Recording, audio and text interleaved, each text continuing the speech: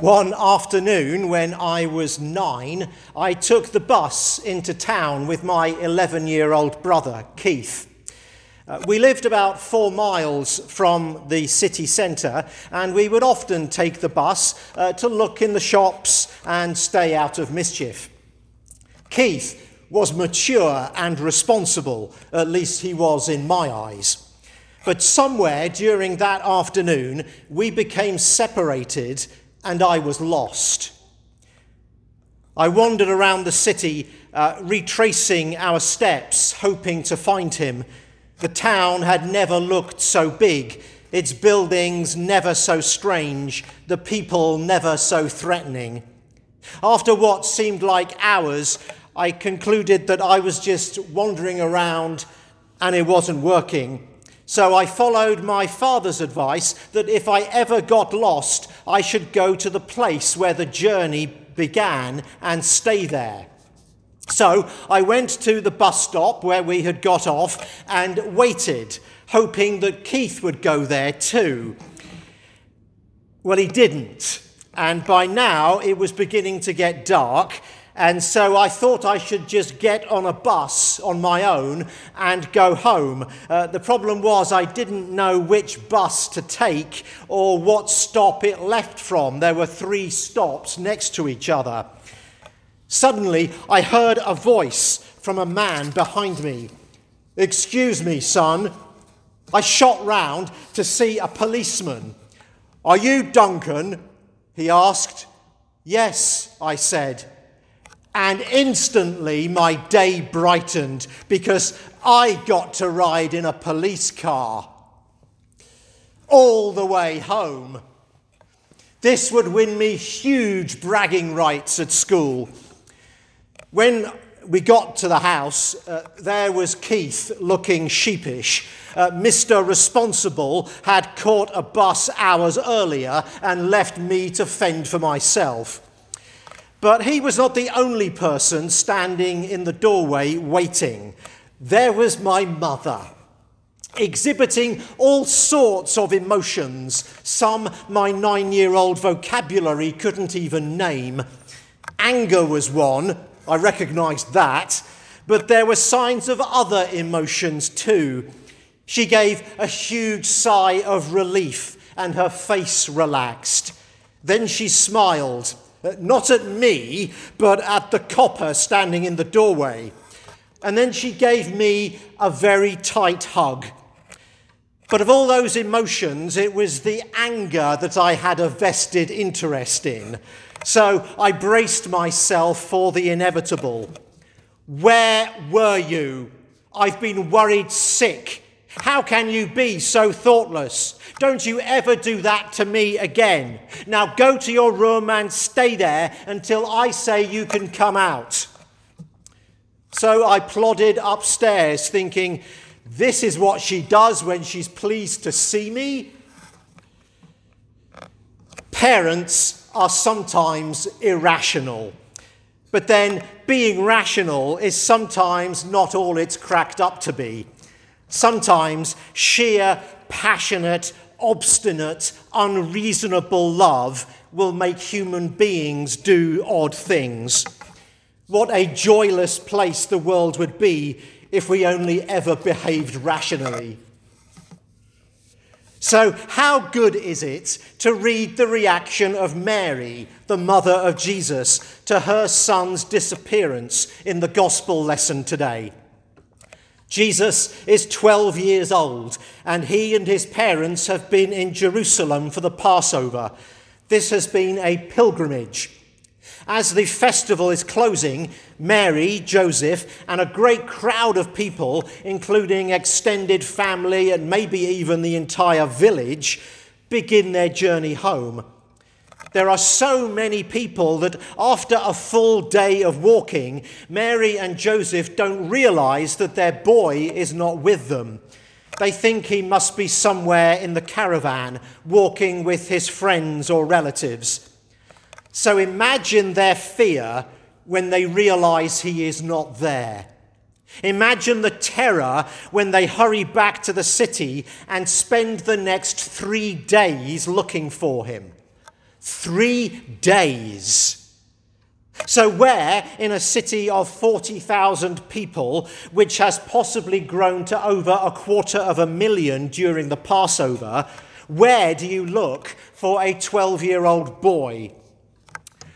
Well, you probably don't look in churches.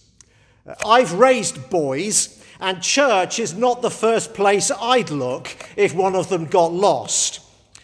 Maybe that's why Mary and Joseph don't find Jesus for 3 days. Maybe they try everywhere except the temple.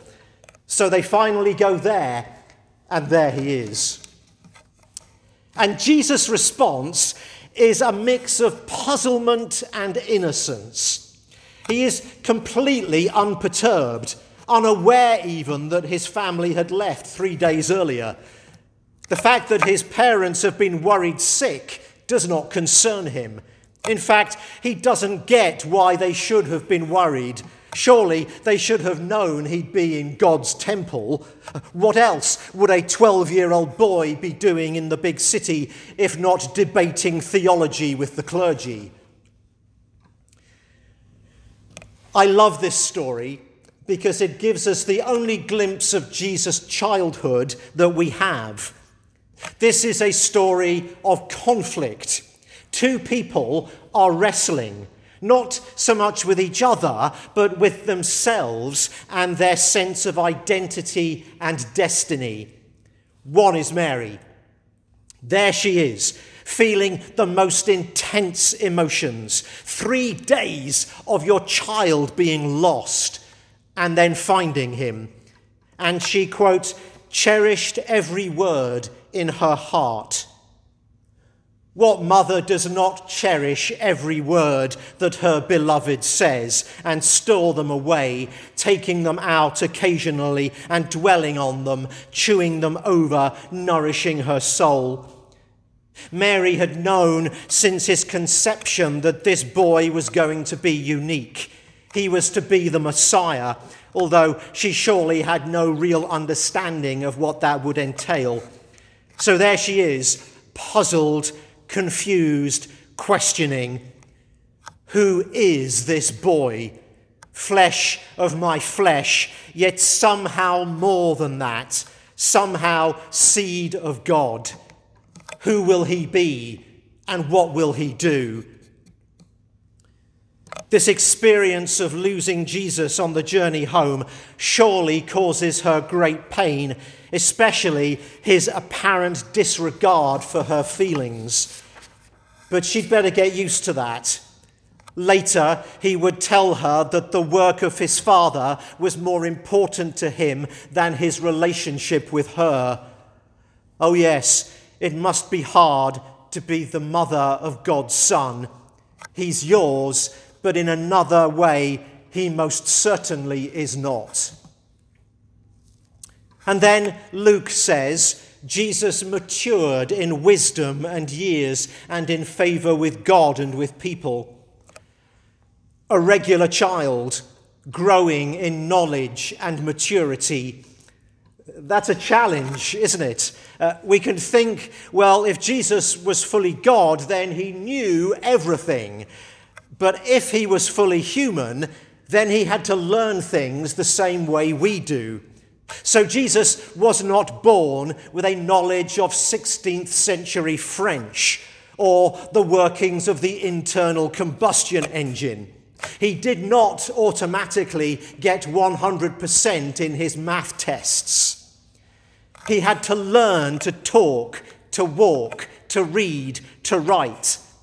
If Jesus grew in wisdom, then there were times when his wisdom was limited, when he did things that were maybe foolish, like any child. I like these thoughts because if Jesus and Mary had to withdraw, to ponder and wrestle with who they were and who God was calling them to be, then this is good news. It means that when I wrestle with who I am, then I'm in good company.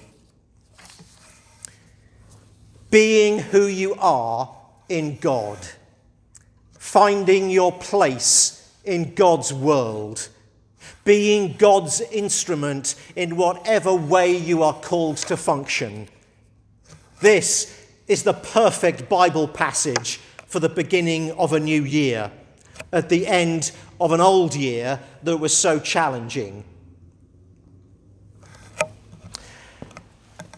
I used to have this thing for Rob Bell. Rob Bell is a preacher from Michigan who started a church with a handful of people until it became a megachurch of many thousands meeting in a converted shopping mall. He is an extraordinarily gifted communicator, and I have tried to learn some of his techniques. It's tempting to look at Rob Bell and kind of wish I was him. But here's the truth. One day, I'm going to stand before God, and he is not going to ask me, why were you not Rob Bell? He is going to ask me, why were you not Duncan? We know what clergy are supposed to be, don't we? Strong in their faith, confident in their calling, mature in their dealings with other people, morally beyond reproach, resilient in the face of challenges, full of wise words for just the right occasion, living in happy families and doing everything with love and grace in the power of the Holy Spirit. But I will not be asked by God why I was not some fictional, fake, faultless cardboard cutout of what society thinks a priest should be. He's going to ask me, why were you not Duncan, with my unique gifts and personality and my unique failures, sins, and weaknesses? A writer named Steve Weens says that we all want to be happy, successful, and important. We want jobs that provide personal meaning and financial security. We want relationships in which we are loved and admired. And on our journey to obtain these things, we learn to hide who we are and play the role of who we should be, carefully following a script written for us to get us what we want. He says, which version of myself shall I be? The one that rambles on and on until I finally say something I think people need to hear, or the one that carefully shaves the edges off to avoid conflict, or the one that has nothing to lose, or the one that has everything to lose, or the one that is trying to believe that he has nothing to lose but fears he has everything to lose, or the one that overanalyzes everything? And which version of me will show up that day? Sometimes I'm insecure, at other times I have an effortless confidence. Some days I'm willing to be vulnerable. Other days, even the smallest criticism is a knockout punch. Carefully mapping out a strategy to be who I am is not being who I am.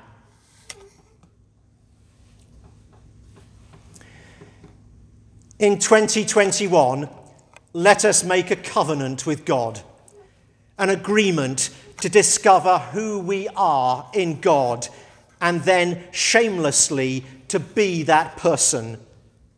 That is all God asks of you. As we grow in our relationship with God, we become more fully who we are. Growing in Christ means becoming our true selves in all our uniqueness and beauty. I know, because I hear your stories, that many of us are going through transitions.